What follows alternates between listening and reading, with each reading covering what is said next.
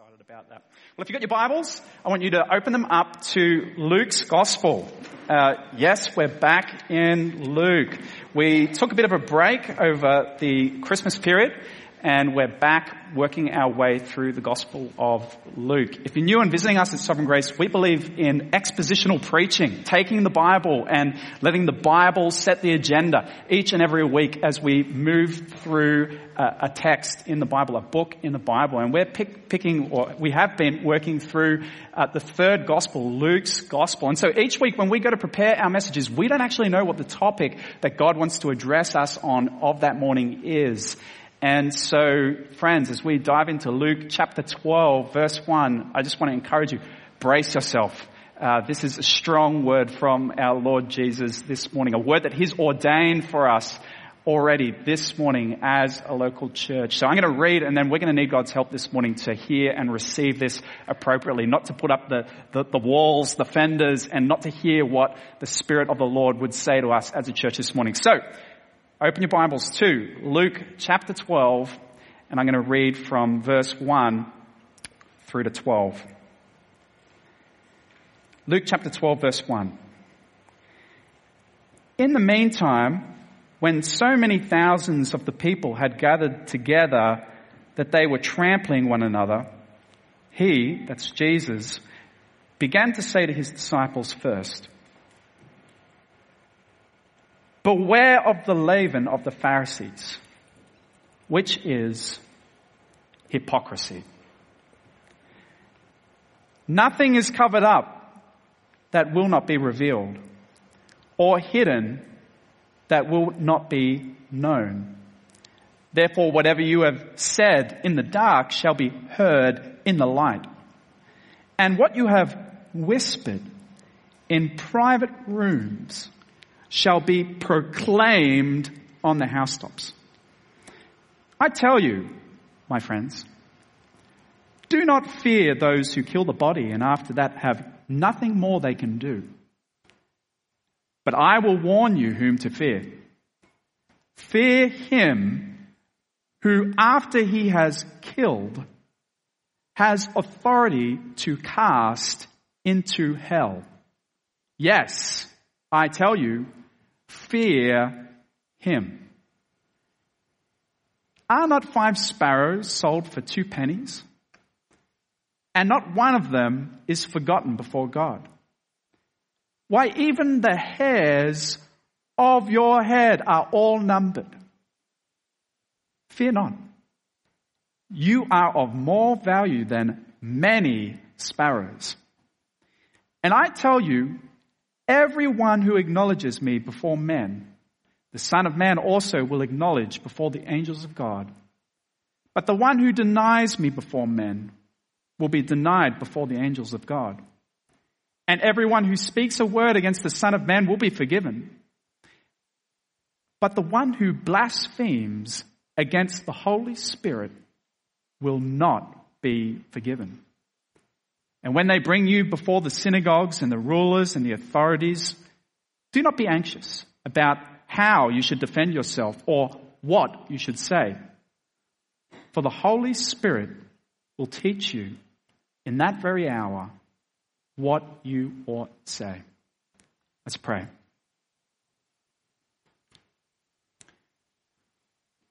Father God, we thank you this morning once again as your people together that we come by the finished work of our Lord Jesus. Thank you again that after a long break we can return once more to study, to examine the testimony of your life contained in these words. And Lord God, as your people who are often distracted with hearts that are often hardened towards you, Lord, we ask and we pray, have your way amongst us this morning as your people. Speak to us, Lord God, we pray. In Jesus' name, amen.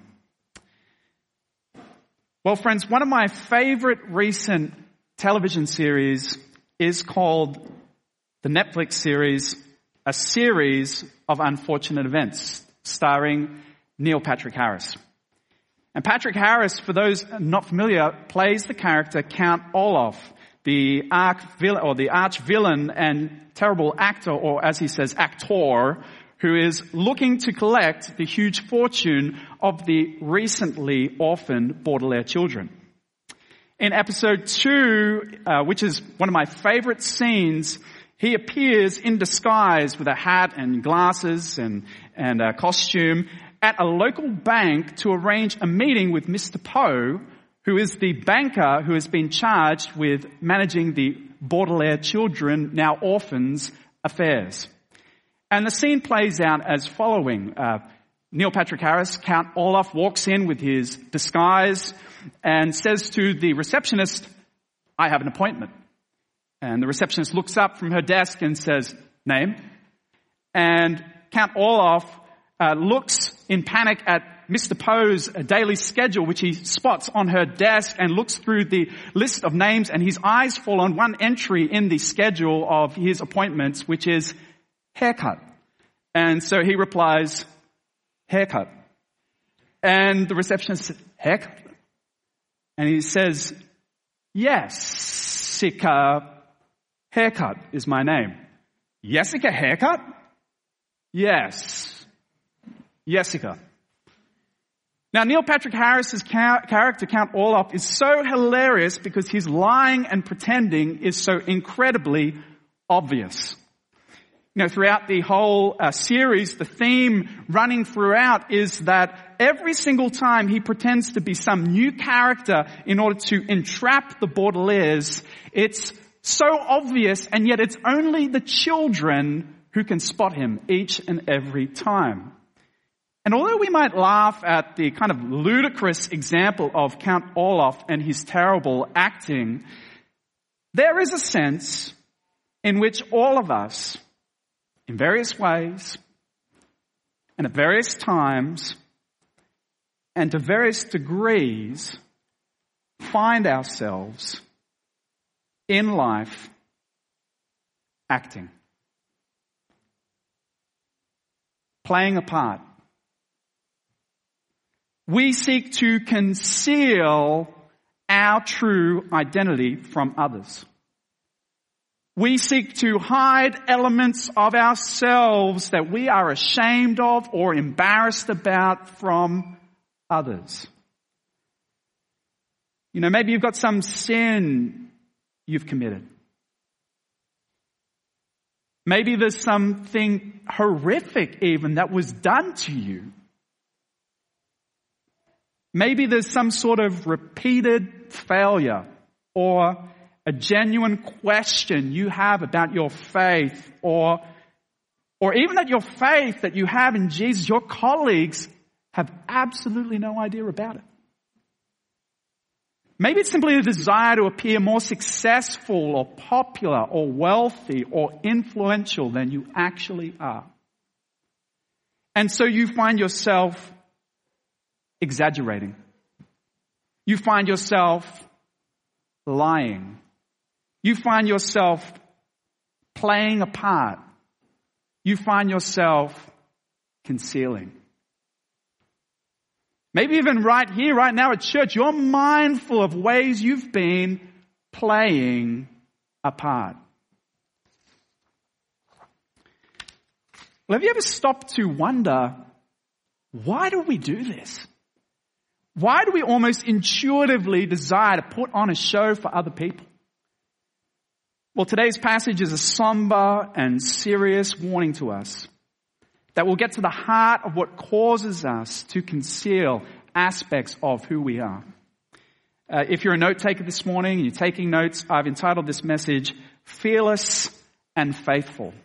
And really there's 3 points that come straight from the text this morning, but one real heart of this passage, burden of this passage for us as a church this morning, and that is this, that the fear of the Lord would release us to faithfully share Christ with others. Friends, I believe God wants to release us with the fear of the Lord this morning. I believe that's the burden of this passage, to release us with the fear of the Lord and then release us to faithfully share Christ with others. So that's where we're going this morning. Okay, let's dive right into our passage with point number 1, a warning against hypocrisy.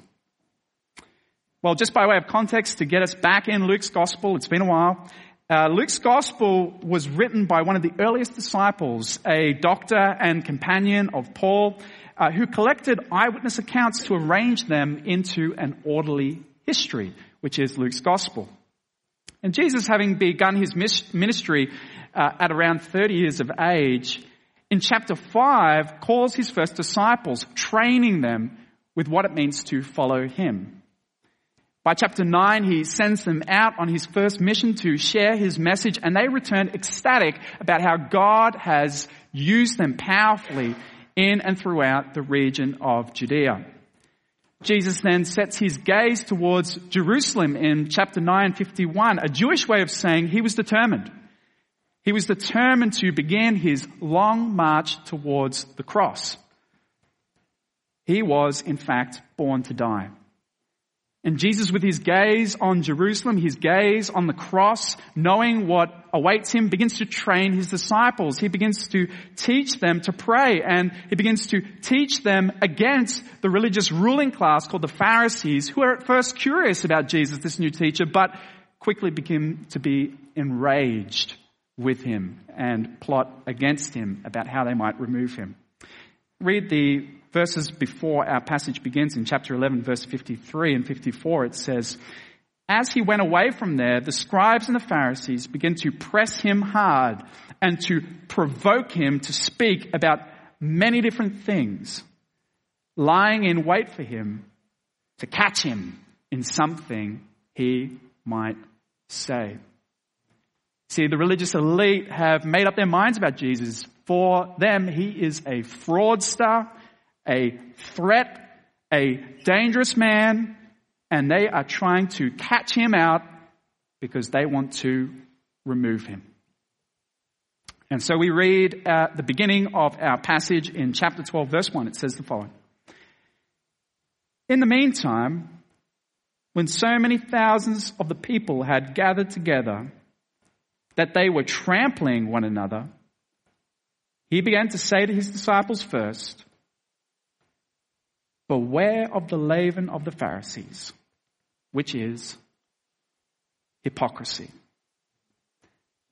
Despite the criticism and antagonism he is receiving from the Pharisees, he's hugely popular at this time, and thousands are gathering to see Jesus. The crowd is so large and agitated, they're kind of trampling on one another just to get close to him.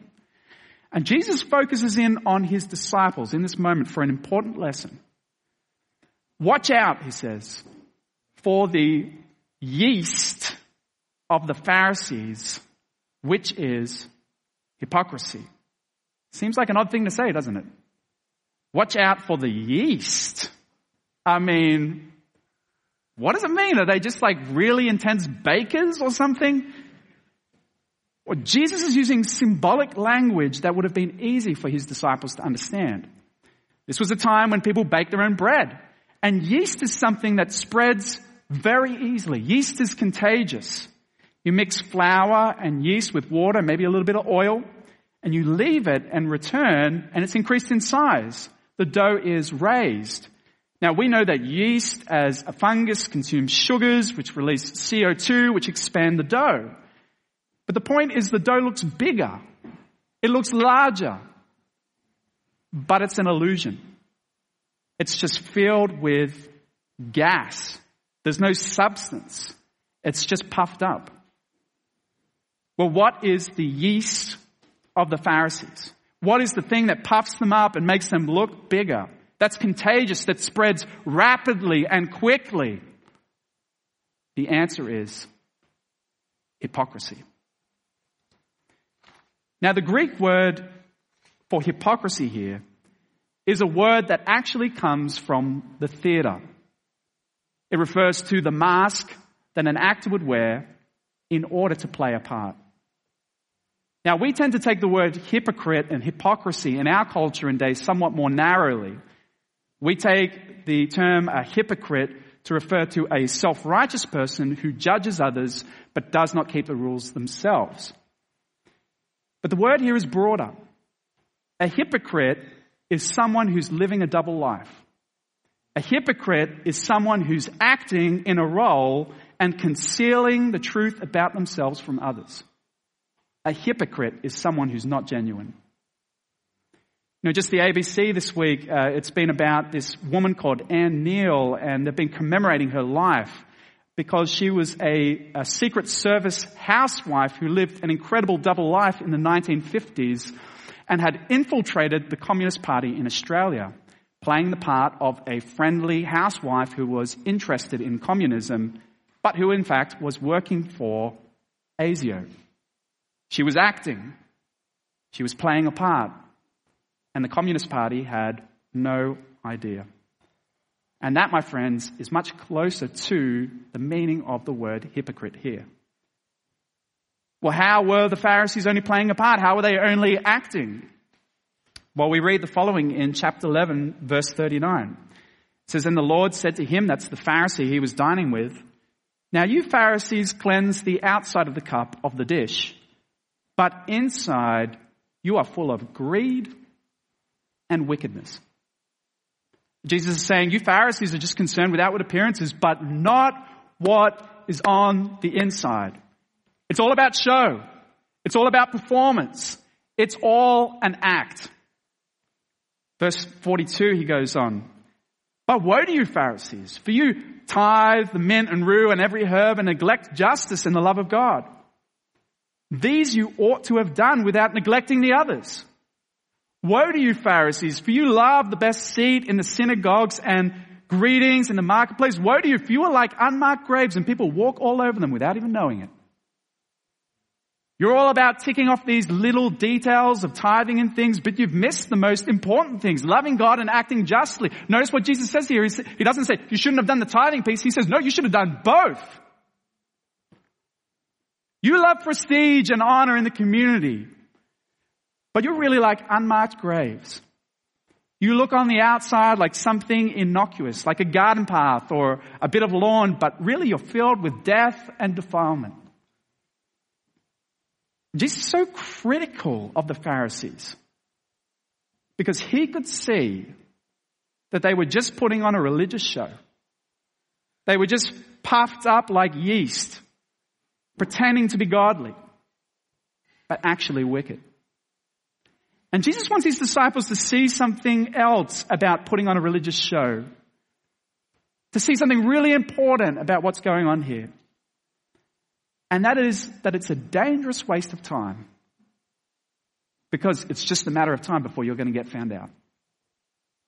Read with me verses 2 and 3. He says this, "Nothing is covered up that will not be revealed, or hidden that will not be made known.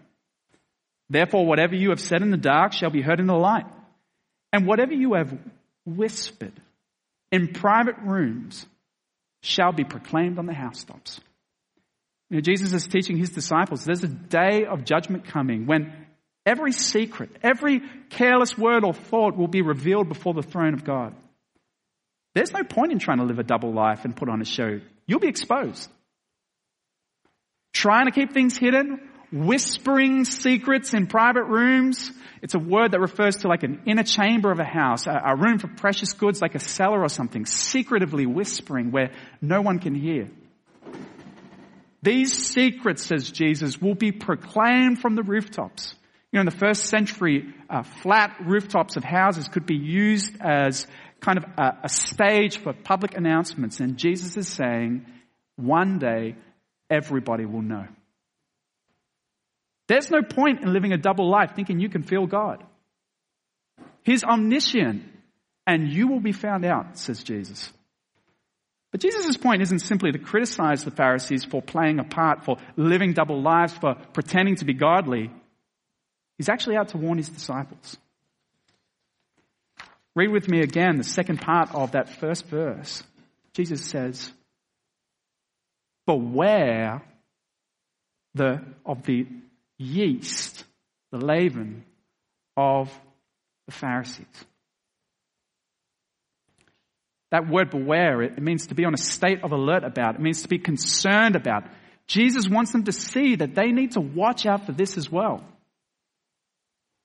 That word leaven, that word yeast, it spreads and it inflates, and you are at risk, Jesus is saying to his disciples. See, the truth is, friends, we live in an age where playing a part, where putting on a show, where living a fake life is absolutely everywhere. Just one example, I've been thinking about this week, and that's social media. Now, don't hear me wrong. This is not to say that social media is evil. And this is not to say that no good can come from it. I just want to pause on this point to help us think a little bit about our culture. What do we actually post on social media? Well, we post our favorite photos, our videos of our favorite moments. And in doing so, we seek to paint a positive picture of ourselves, do we not? We all know that you can't actually tell someone's godliness or the state of their relationship based on their posts. I mean, most of us know people that paint these gorgeous photos but are walking through a dark period of their lives.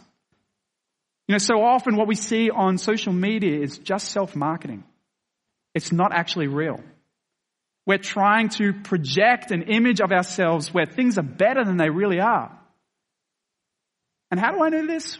Well, because there's this massive long list of things that most people would never even dream of posting on social media. I mean, who would actually do a little video on their post-Christmas belly? I'm just going to video that bad boy, put it right up there.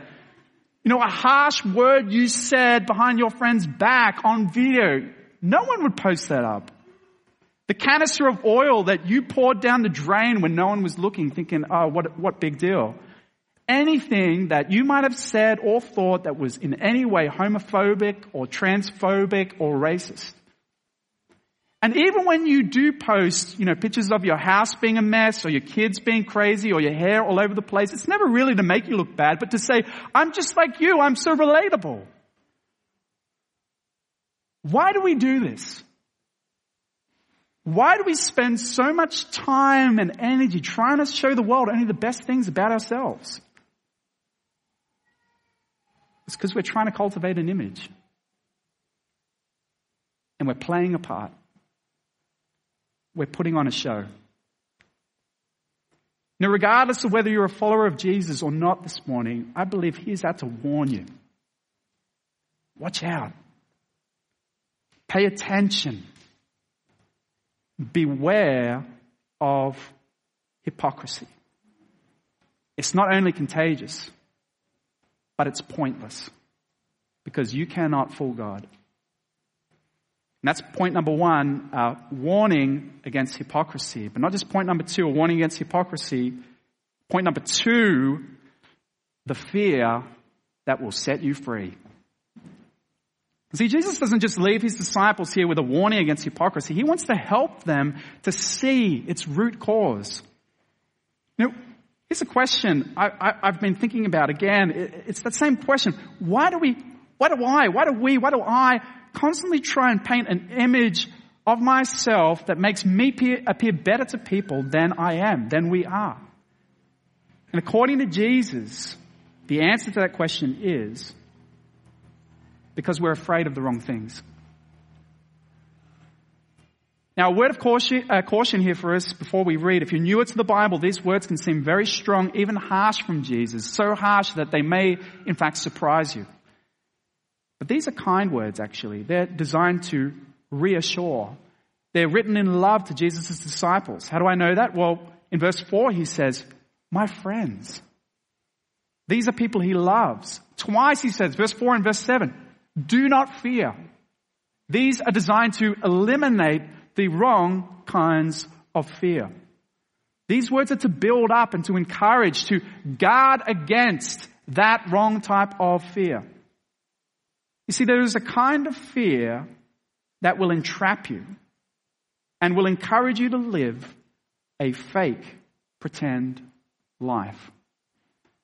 And that fear is the fear of man. The fear of man is a fear or an anxiety of what people think of you. It leads you not only to worry about people's opinions, but to act in a manner to please them and impress them. And in doing so, the fear of man is entrapping. It's been described as like having a handle on your back where anyone can grab you and turn you in any direction they please.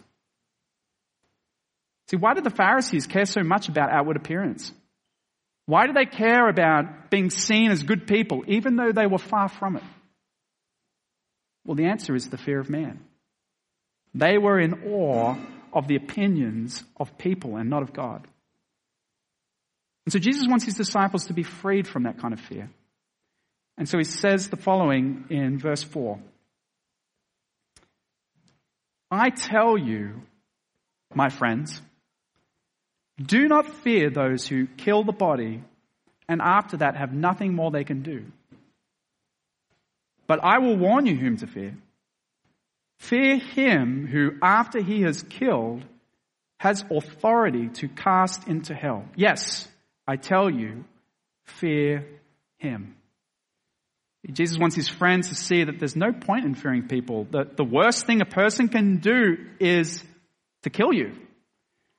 And after that, they've got no power at all. But God controls your eternal destiny. Jesus says God can cast you into Gehenna, or in the Hebrew, Gehinnom, a physical place that to Jesus' disciples was a foreboding symbol. A physical place on the southwestern slope of the Temple Mount, a valley with an incredibly dark past.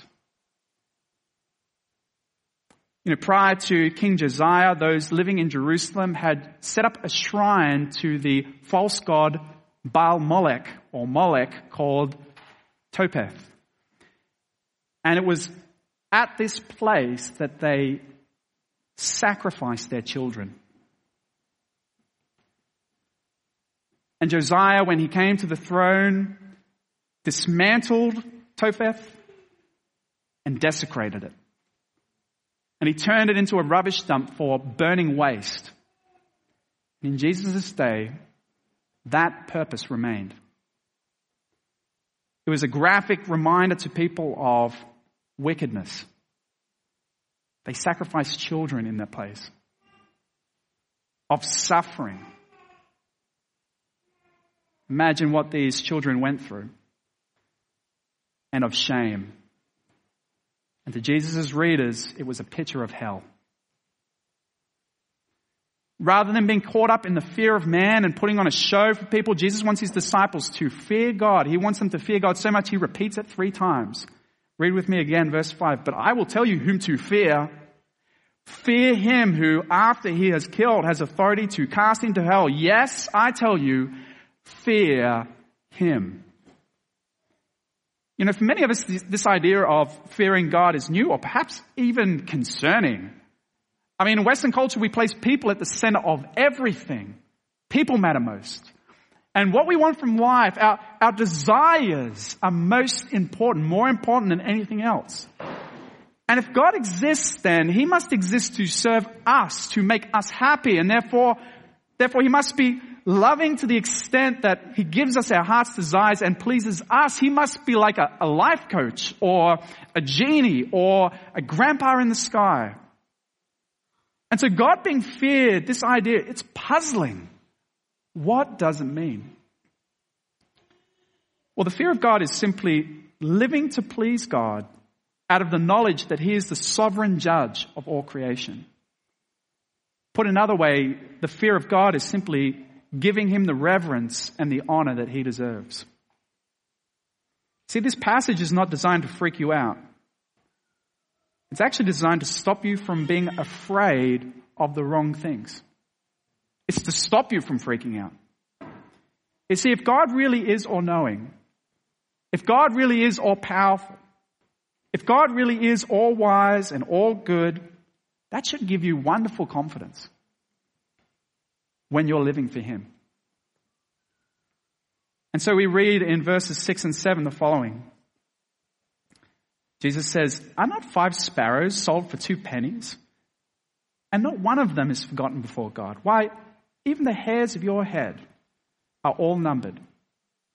Fear not, you are of more value than many sparrows. See, God cares about the cheapest items in the market. sparrows that are worth only a few cents or a few asaria, which is a tiny coin worth hardly anything at all. He even numbers the hairs on your head. How many of us even know how many hairs we have on our head? And Jesus' point is that it's not only that God is almighty and powerful, controlling our eternal destiny, but that he intimately knows each one of us and cares for us as well. You are of more value than many sparrows, says Jesus. You are precious to God. Now, I just want to pause on this point for a moment. And I want to address those who among us are aware that you have been concealing things from others. Maybe in gospel community. Every time it comes to prayer points, you're deliberately vague, despite a significant trial in your life. Maybe there's a sin in your life and you're so ashamed you won't even share it with your closest friend. Maybe you just generally paint a picture of your godliness that outshines what's real and never share your questions or your wrestles. Here's a question I just want us to pause and think about this morning. What does your hiding suggest about who you really fear?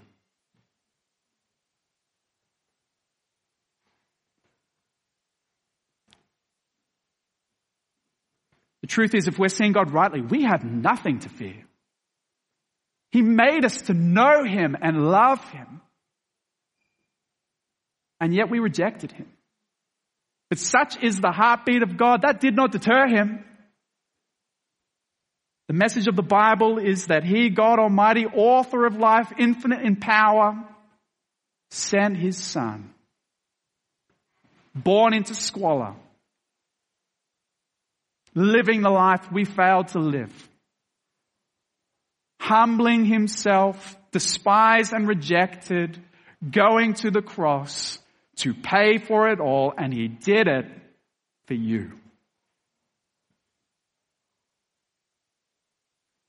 There, church, is the heartbeat of God for us this morning. On the cross, as Jesus hung, paying for it all, to give us forgiveness, more to allow us to be reconciled to God forever. That is the heartbeat of God for us. What possible sin is there in your life for which the blood of Jesus does not say, paid in full? If you're trusting in Jesus, friends, you have nothing to be ashamed of. Period. You see, the only way to be free of the fear of man is to have your vision captivated by something greater than the opinions of people. To have your vision captivated by the self-sacrifice of Christ on the cross for you. Now think about how our lives would be different if we didn't fear others knowing the worst about us. Imagine the way we would be free to share, to pour out our lives to other people, to love and serve Christ and others. We'd be so caught up with amazement, we'd forget ourselves and live to please him and those around us. Think about the radical change that would bring to a person's life if they were really transfixed by the grace and power of our Lord Jesus hanging on a cross for you. Well, friends, that's point number 2, the fear that sets you free. Not just point number 2, point number 3, life that is open and honest. You know, Jesus now moves to explain to his disciples how the fear of the Lord should overflow into our approach to life in a fallen world that's opposed to God. And Jesus has already hinted at the reality that despite the huge crowds around them at the moment, they will face opposition. Not only are the Pharisees already trying to trap him in his speech, Jesus has been saying, don't fear those who can only kill you, implying actually people are going to try and kill you. See, Jesus wants his disciples to see that there is a danger, a form of hypocrisy that they will face that is different to the false piety of the Pharisees. And in a world opposed to God, the fear of man will tempt them to conceal their allegiance to Christ, to hide it away, and to put on a show, yes, to pretend, yes, but to pretend that they are just like everybody else. Read with me verse 8. And I tell you, everyone who acknowledges me before men, the Son of Man also will acknowledge before the angels of God. But the one who denies me before men will be denied before the angels of God. Acknowledge, says Jesus. The one who acknowledges me, that word means to profess allegiance to commit oneself to commit oneself to something with or someone with a promise or a confession. Jesus is saying, anyone who professes allegiance to me, who commits themselves to me before other people, I will profess allegiance to. I will commit myself to that person before God in heaven. There will be a bond between Jesus and that person. Now, he's not talking about like a ticket to heaven, just say the magic words like, I follow Jesus and boom, done. No, he's talking about someone who's made a genuine commitment to Christ. And Jesus says also the reverse is true. Anyone who denies me, or perhaps better, anyone who would disown me. He's not talking about a moment where in panic you lied, but a pattern of rejecting Christ, disowning him. See, to live with the fear of the Lord not only means an end to pretending to be better than you are, it also means, for those of us who follow Christ, confession of Jesus Christ as Lord. Speaking about your loyalty to him, your allegiance to him and his ways in all things. It means living in an open and honest way before others, not only with regard to your faults, but with regard to your heart for Christ as well. I think one of the greatest challenges we face in sharing Christ with those around us is our natural disposition to hide from others. Rather than walking in openness and with honesty about our faith, our life, our wrestles and our struggles, we keep them hidden away from others. Perhaps to a Christian friend, we might confess a struggle to trust the Lord in illness or some area of growth in faith that you're excited about, but to a colleague, we wouldn't dream. You're asked in the office or at school, how are you going? And rather than to share, I'm really struggling to trust Jesus with being single. You say, I'm fine. How are you? Now, I'm not saying we have to have Jesus in every single sentence, but that we often keep a whole central part of who we are hidden away from other people. And this is really just another form of the yeast of the Pharisees. Hypocrisy. Acting apart rather than simply living openly and honestly. Here's some questions, some difficult questions I've been thinking about this week. How well do your friends and colleagues know you? If I can just press you a little bit more on that point, if you allow me just to ask another question, a difficult question. Would they be surprised to learn about just how much Jesus means to you?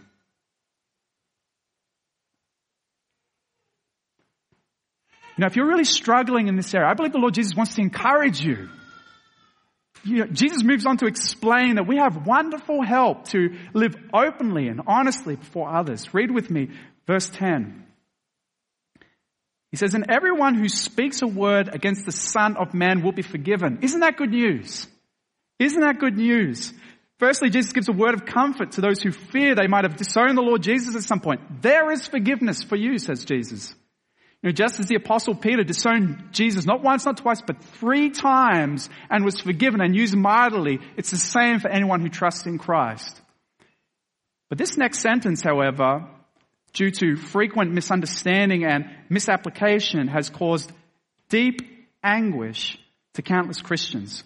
Read with me verse 10 again. He says this, "And everyone who speaks a word against the Son of Man will be forgiven, but the one who blasphemes against the Holy Spirit will not be forgiven." Okay, whoa. What on earth does that mean? What is this sin that will not be forgiven, the unforgivable sin? What is blasphemy against the Holy Spirit? And most importantly, have I committed it?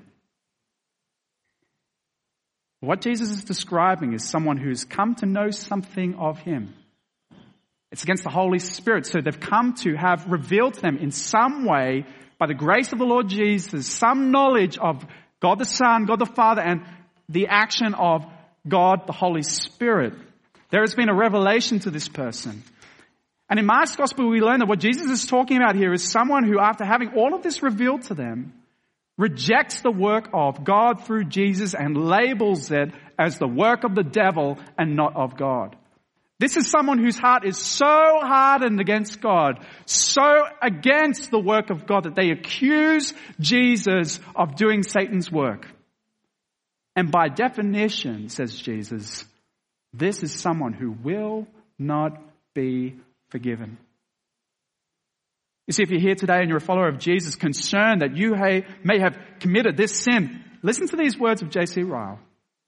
In light of this, J.C. Ryle summarizes, "Those who are troubled with fears that they have sinned the unpardonable sin are in fact the very people who have not sinned it." You see, if you're troubled by the thought that this might be you, for matter of fact, have absolutely, definitely not committed this sin. This unpardonable sin is the sin of someone with a heart that is so hard against Christ, they say, this is demonic. And they would not be troubled in the faintest about whether they have committed it at all. If you're troubled, it's not you. You simply have a tender conscience. Well, we read on, verse 11. Jesus goes on. "And when they bring you before the synagogues and the rulers and the authorities, do not be anxious about what you should defend yourself or how you should defend yourself or what you should say. For Holy Spirit will teach you in that very hour what you ought to say." See, Jesus says, you're going to face opposition for following me. And when it comes, don't be afraid. My Spirit will be with you. You know, for some of us, the reality that to most people, most of the time, we've been concealing our faith in Christ is a source of guilt and shame. Well, friends, this morning, it shouldn't be. You know, Christ has not only paid for your sin of denying him in full, he's not only working to change you from the inside out, but he's promised to help you as well. You don't need to worry about what you'll say in those moments. He will speak for you. His Spirit will teach you what to say. We only need to be like the first disciples to ask him for courage to speak. So, in closing, if you're someone here today and you know that the Lord has his finger on you. You know, I've been speaking and you're just realizing as I'm sharing God's word with you this morning, you just sense the Holy Spirit speaking to you and saying, yes, this is you. You've been really struggling with the fear of man. You've been struggling and hiding from others. I just want to encourage you. Share it with someone. Share it with someone. Share it with someone in your gospel community. You know, we're just about to head into a special season as a church. We talked at the Envision night about how in a few weeks' time we're going to spend a whole term devoted to growing in sharing Jesus with others together as a whole church. And so this is really a moment for you that I believe God wants to encourage you in, because God gives grace to the humble. God gives grace to those who humble themselves. And it's a wonderful way to grow for you will be just to share it with someone else, to let them in. Take the mask off in group. Let people see you and enjoy the wonderful forgiveness you have at the cross. Well, as we end our time together, I just wanted to end with a story that actually just comes from my own life of where God has been doing this very thing in my life. You know, friends, there was a time in my life where I was struggling in my faith and I was concealing it. I was hiding it from others. And I remember the moment exactly. I was sitting in high school and teacher was writing on the chalkboard, and his name was Mr. Panazza. He was an Italian-Australian guy with like curly short hair, moustache, and long socks, you know, and the short shorts. At the time, it was fashionable at the time, I guess. And there was this girl, Melissa Hush is her name, and she was sitting in front of me, and she was a Christian. And I was with my friends, and we were making a joke just to make fun of her. And that day, we were making a joke to make fun of her while the teacher's back was turned about being a Christian. I don't even remember how the joke went. And Melissa Hush, filled with the Holy Spirit, turned around and she spoke. She pointed at the group, but it felt like she was just pointing at me. She said, "Don't you laugh. I believe in this." Not only did the Holy Spirit fill my friend Melissa Hush to lead her to speak to me, but the words she said, it changed my life. I, in that moment, was deeply convicted about where my allegiance was. And the Lord has been helping me ever since.